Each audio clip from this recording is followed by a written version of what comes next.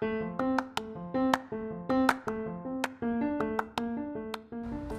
everybody, my name is Zach, and this is The Delivered, a podcast for Christ Redeemed. So, let's dig in. Okay, so we're starting 1 Thessalonians, and before we get into it, I wanted to take care of some business. I missed last week due to a plumbing issue I had putting in a shower here at my house. So I wasn't able to have time to record there. It's been really hectic at work lately.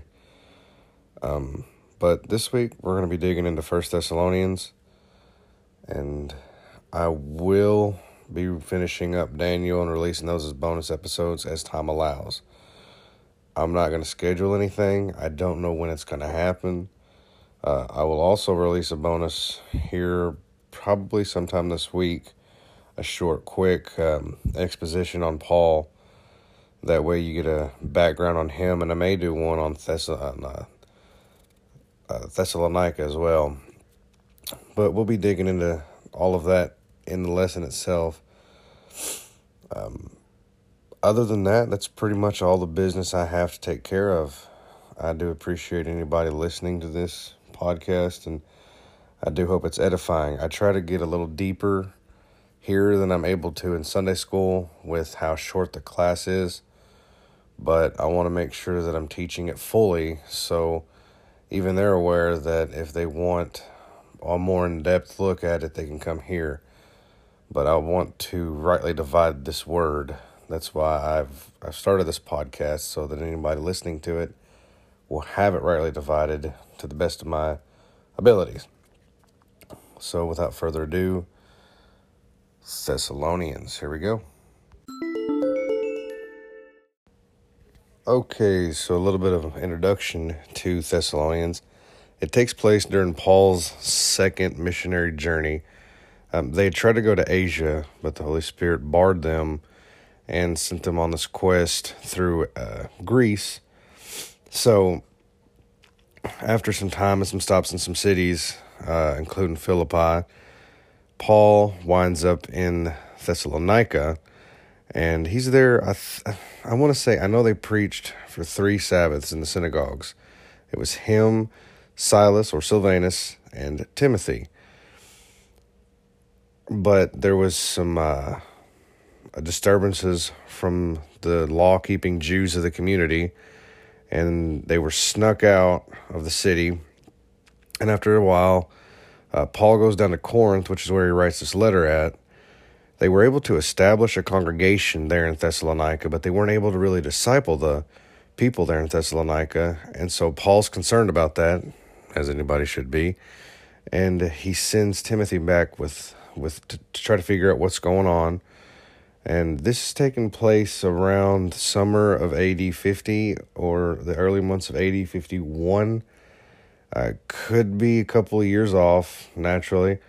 That would make this Paul's second epistle after Galatians. So Galatians is his first. This would be his second.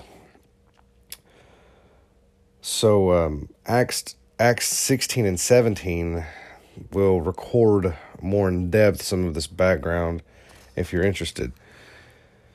So going into verse 1, Paul, Silvanus, and Timothy, to the church of the Thessalonians and God, the Father of the Lord Jesus Christ, grace to you and peace. So we have the who here. Paul, apostle, radically saved by God, on his way to Damascus to give orders to drag Jews back, or to drag Christians back to Jerusalem to stand trial for their faith.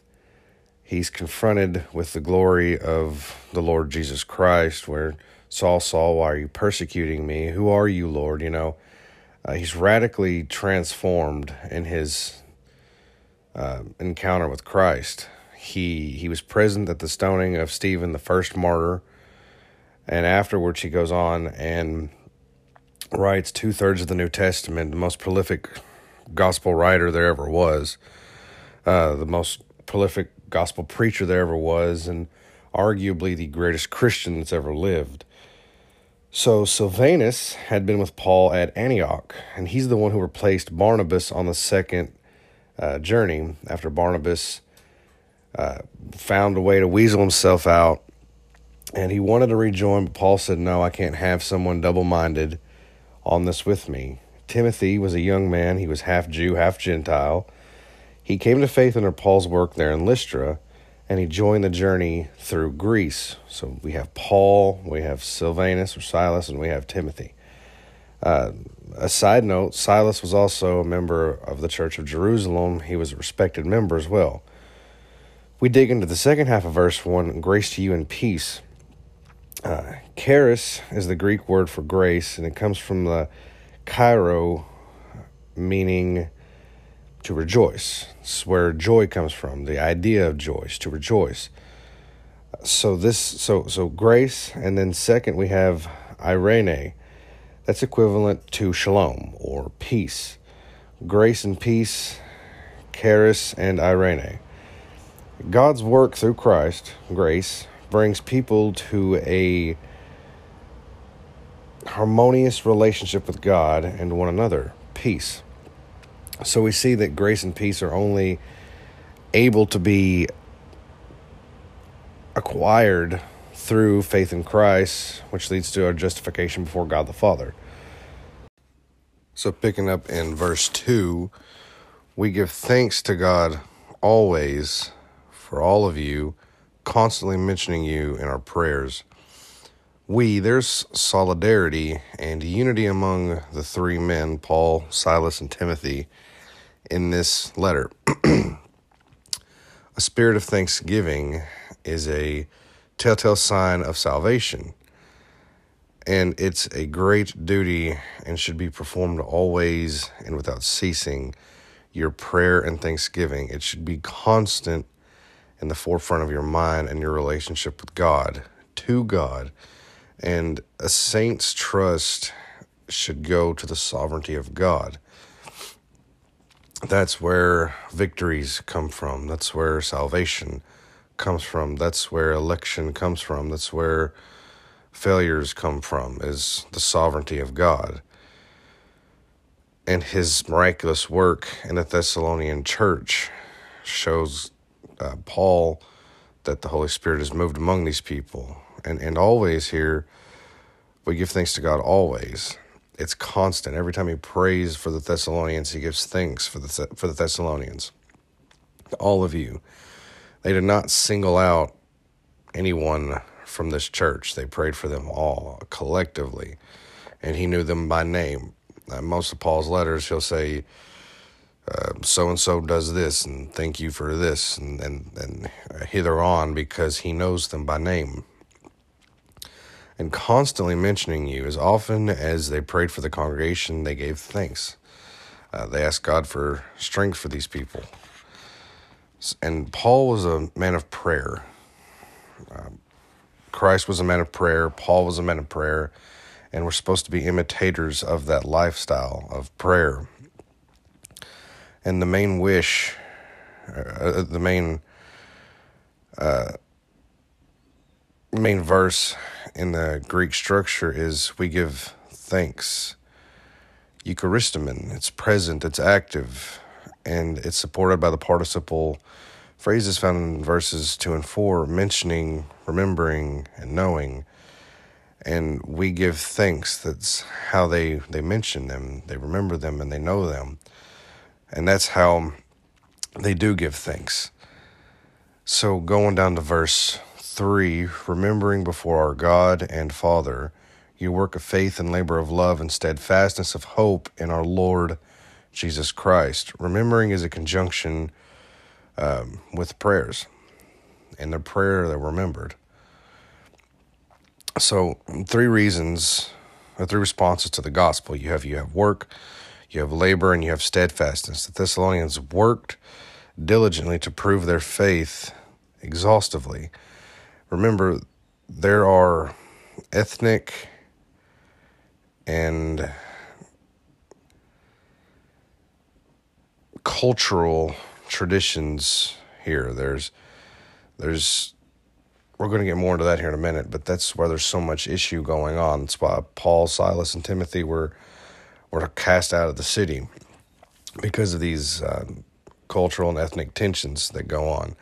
And it's interesting to note how we just finished up Daniel, where a lot of the strife calls for those men were ethnic and cultural tensions.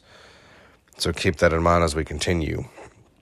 So the three responses again were work, labor, and steadfastness. And you have work, working out your faith. You have labor. You labor because you love.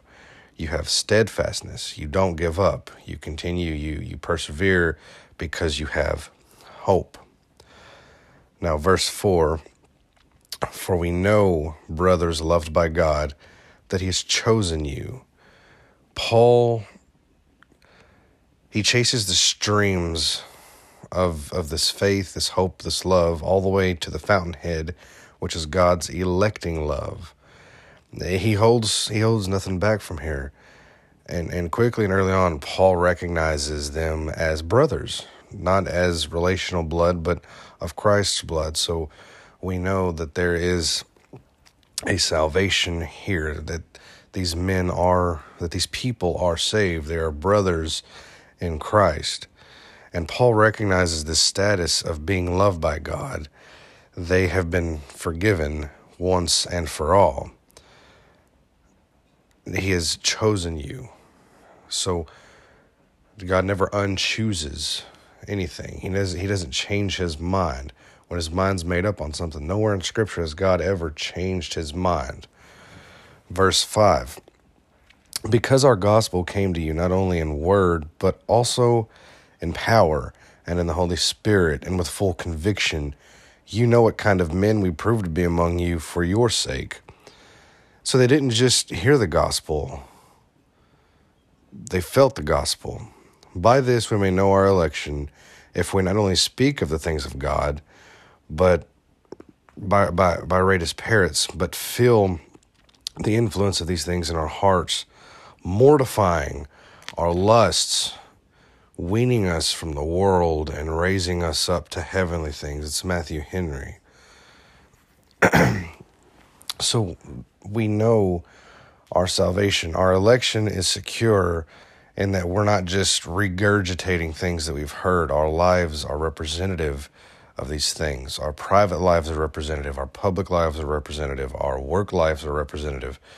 If people don't look at you and see that the gospel has permeated you, then God has not changed you. And in the Holy Spirit. The Holy Spirit is the one who does the convincing and the convicting.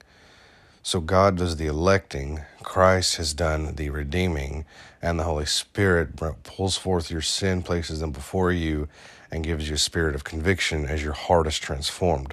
So these three men worked hard to be consistent and to work out their faith. Not you know what kind of men we proved to be among you for your sake. They worked their faith out in front of the Thessalonians, and they continue to do so. Verse 6, and you became imitators of us and of the Lord, for you received the word in much affliction with the joy of the Holy Spirit. Paul kept his conversation holy, as well as his actions, lest he should ever build with one hand and tear down with the other. He didn't want these people to hear him say one thing and see him do another, or see him do one thing and hear another. The Thessalonians followed his example. There's consistency that has to be done. It has to be sought in the faith. Their being imitators of Paul then led them to be imitators of Christ, because Paul imitated Christ. In much affliction, so recall that the central parties in Thessalonica had been violent with the missionaries. And so then imagine how they must have been to the young congregation that didn't leave the city. Paul, Silas, and Timothy are in Corinth during this time. These others weren't. So moving down to verse 7, so that you became an example to all believers in Macedonia and in Achaia. So we're going to get a little bit more in-depth background here. Macedonia was a Roman province on the Balkan Peninsula. Thessalonica was the capital. It was a seaport. That's why it was a sort of melting pot. In our modern time, think New Orleans or even Louisville, Los Angeles, New York, Boston, all these melting pots where people from all over the place get off and intermingle. Achaia was a Roman province south of Macedonia. And Athens and Corinth are here. So you have Macedonia and then Achaia to the south. The saving, life-changing faith was an example to all the other churches around.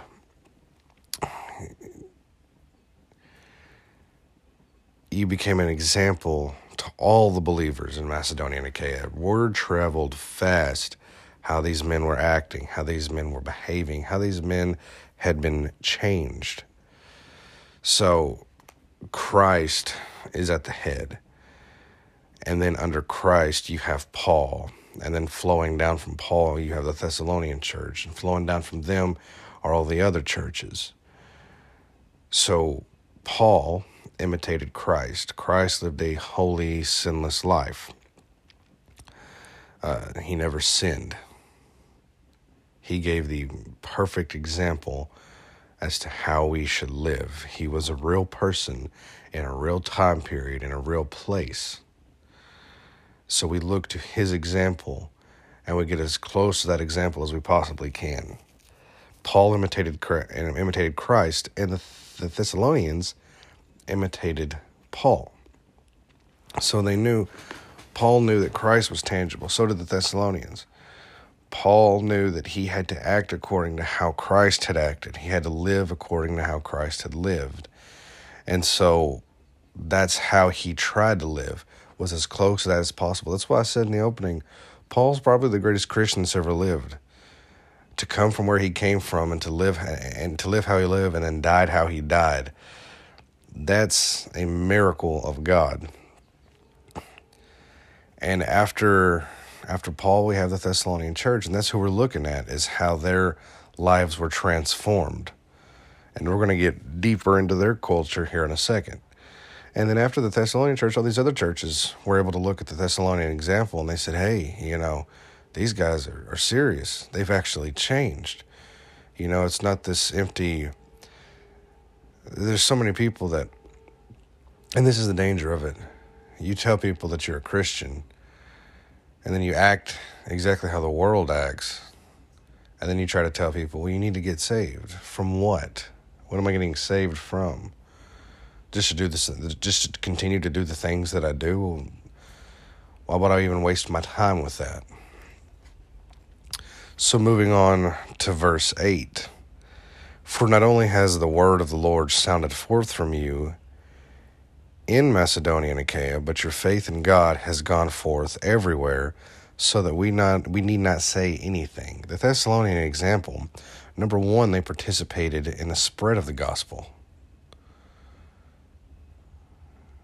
Your duty is to participate in the spread of the gospel. The Great Commission, go therefore and teach all nations, baptizing them in the name of the Father and the Son and the Holy Spirit, teaching them to observe all these things that I've commanded you, and I'll be with you until the end of the age. Their example was to spread the gospel, just like our example, which is Christ. And number two, their faithfulness to God has become well known. That's what you should be known for. If you're not known for anything else, then that should be the one thing that you're known for. It shouldn't be how funny your jokes can be, it shouldn't be how vulgar your jokes can be. It shouldn't be how much you can drink. You can now drink every man in the village. It shouldn't be I have the best looking this or the fanciest that or the most expensive this. It shouldn't be any of those things. It shouldn't be any vain thing. Whatever it is we're well known for, it should be our faithfulness to God. And I tell my wife this all the time, that when I die, there's two things that I want to be known for. Number one, he loved God, and number two, he loved his wife. That's it. That's all I want to be known for. I don't care if anybody remembers me for anything else, as long as it's those two things. So, word of the Lord. The word of the Lord sounded forth to me. The word of the Lord, that in short is the gospel. Okay, they don't go around just saying, oh, God bless you, have a nice day. They don't speak these Christianese sayings to people. No, they are actively producing gospel messages before other people. And it's as easy as talking about it in common conversation. I talk about it with people at work all the time. How the importance of knowing whether one is saved is vital. There's a sermon series I'm preaching through right now on 1 John on Sunday nights at the church. Because you need to know that you know that you know that you're saved. It's one thing to know that you said you were saved, but do you know that you actually are saved? Do you have that assurance? And so what they're doing here is they're preaching the gospel. And the reason Paul's so earnest to write back to them is his biggest concern is, well, I had to leave the city. I didn't have the time necessary to disciple these people.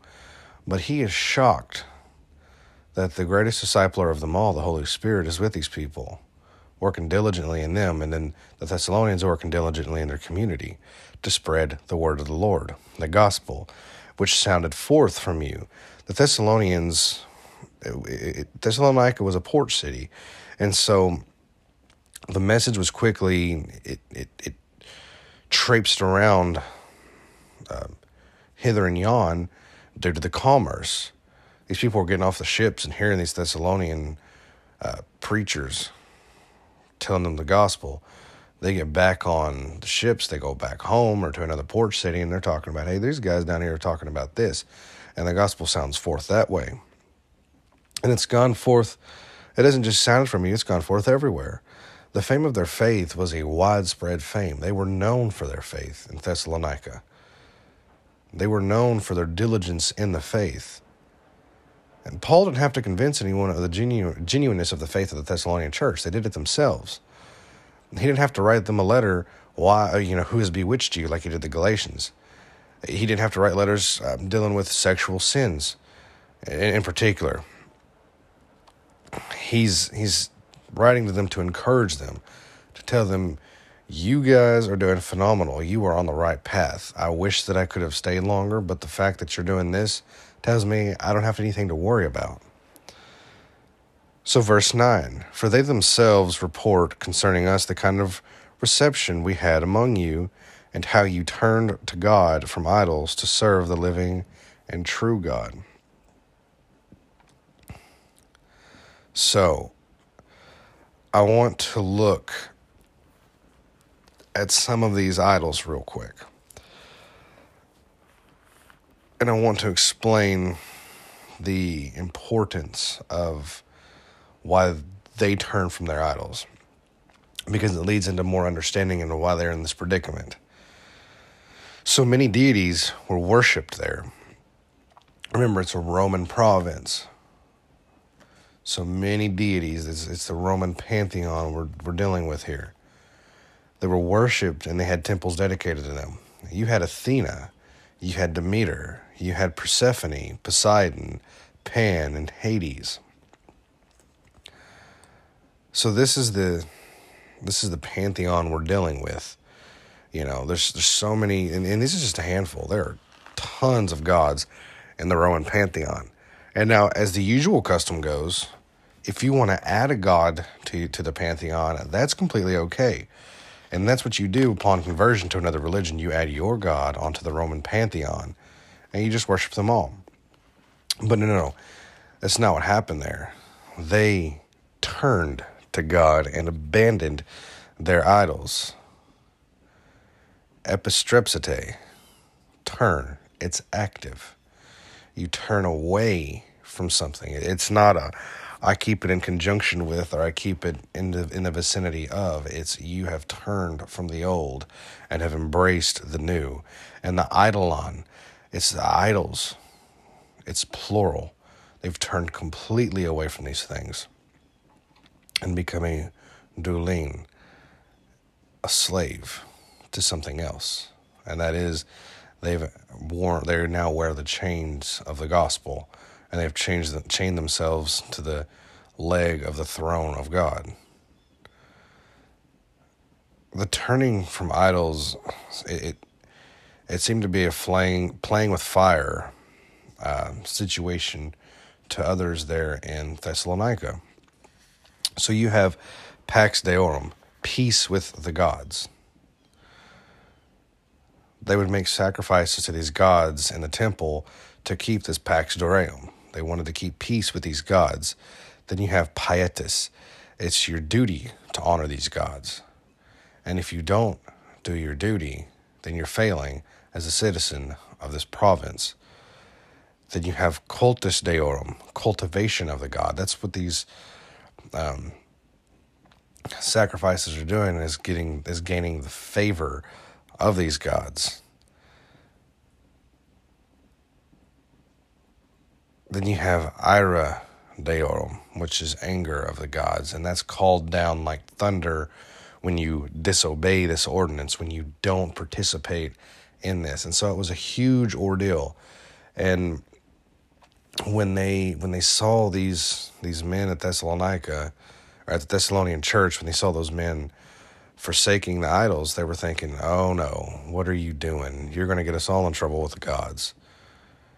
You know, they wanted to continue their wickedness in peace, as it were, and they were scared that was going to upend things if there were heathens living among them, which is ironic, very ironic, that they would consider the Thessalonians to be heathens. Verse 10, and to wait for his Son from heaven, whom he raised from the dead, Jesus, who delivers us from the wrath to come. The great hope of the Christian faith is Christ's return. So before the cross, they were looking to the first advent. After the cross, after the death, we look for the second advent. We look for the second coming of Christ. And there's going to be a lot of eschatological talk in the book of 1 Thessalonians, looking toward Christ's return. Raised from the dead, it wasn't the embodiment of Christ that was raised. It wasn't the Spirit of Christ, this is how we should live, that was raised from the dead. It was his physical body that was raised from the dead. Let's see. Remember in verse 9, the living and true God. Christ is living and true. And this Jesus who delivers, Christ is the only way to obtain salvation. There is no other way. Your good works are filthy rags. Your ignorance as a travelman in a remote jungle is not enough to get you into heaven. The only way to enter into heaven is Christ, nothing else. He doesn't save you and leave you. He saves you and delivers you, who delivers us from the wrath to come. And it's a type and shadow of our salvation, is that Christ was dead. Well, we were dead in our trespasses and sin, but he has raised us from the dead just as he was raised from the dead, and pulls us out of that lifestyle. So if we continue to live in that lifestyle, we really need to ask ourselves, are we legitimately saved? You know, you have to look deep into why do you think you're saved? Is it because you prayed a prayer, wrote a date in the name of an evangelist in your Bible? Is it because you were baptized, because you have church attendance? None of those things save you. There are plenty of baptized people stoking the flames of hell right now. There are plenty of people who prayed many a prayer for salvation and many a revival, stoking the flames of hell right now. Don't be numbered among them. Repent and believe the gospel. Christ will return, and there will be judgment on the wicked. Are you one of the wicked, or are you one of the brethren? Are you one of the Thessalonians who've just added, or are you one of those lost men, those wicked men in Macedonia and Thessalonica who've just added God to your pantheon of worship? to your idolatry, your adultery, your lust, your cursing the name of God, your dishonor, your lack of integrity? Is he just one thing that you've tacked on to it to try to salve over all the rest of those things? Or are you like the Thessalonian, where your salvation was secured through the Holy Spirit? That God's electing love, Christ's redeeming work, and the Holy Spirit's convicting ways have saved you from an eternity in hell. So a little bit of application. Encouragement.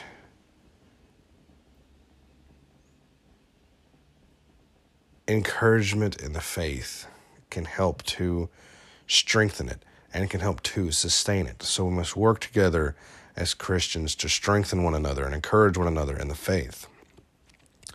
And number 2, when God saves someone, he doesn't leave them to revel in their sin.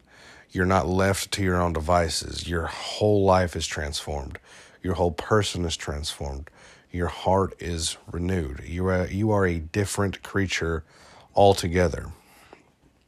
Number 3, your actions as a whole should be a testament of your faith.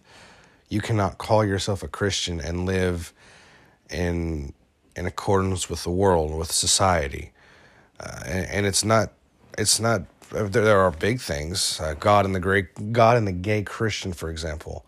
You cannot be a Christian and a practicing homosexual. There is no way. You cannot be a Christian and a practicing idolater. There is no way.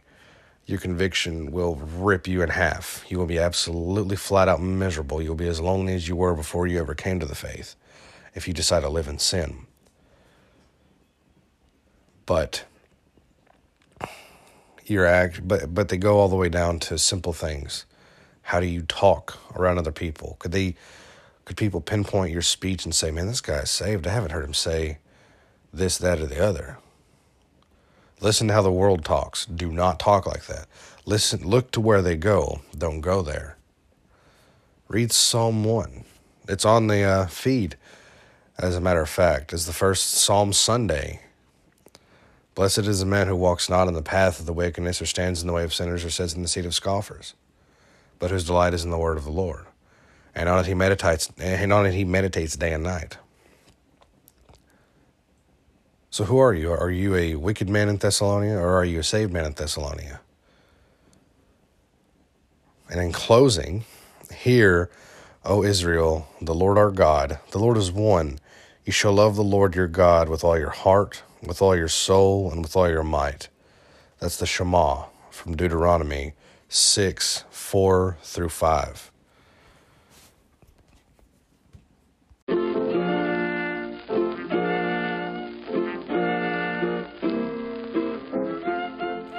So I just wanted to thank you guys for listening, for continuing to follow the podcast. It's still sketchy. I'm still getting used to it, and I will continue to get better as time progresses. I found that I really like to do this, and I'm trying to make it in a way that's both entertaining but also informative. I know how I listen to podcasts constantly. I know when you get that one that you just put on for background noise. I don't want that to be this one. I don't want to be background noise. I want to be edifying. I want to build you up. And so that's what I'm trying to do here. And if there's any improvements that I can make, if I'm too monotone, or there's not enough inflection, or I'm mispronouncing things, or I have too much of this or not enough of that, just let me know. Find a way to get a hold of me. I'm hard to reach sometimes, but I always find my way back. So, again, thank you for listening, and I pray that your week is filled with God's favor. Thank you.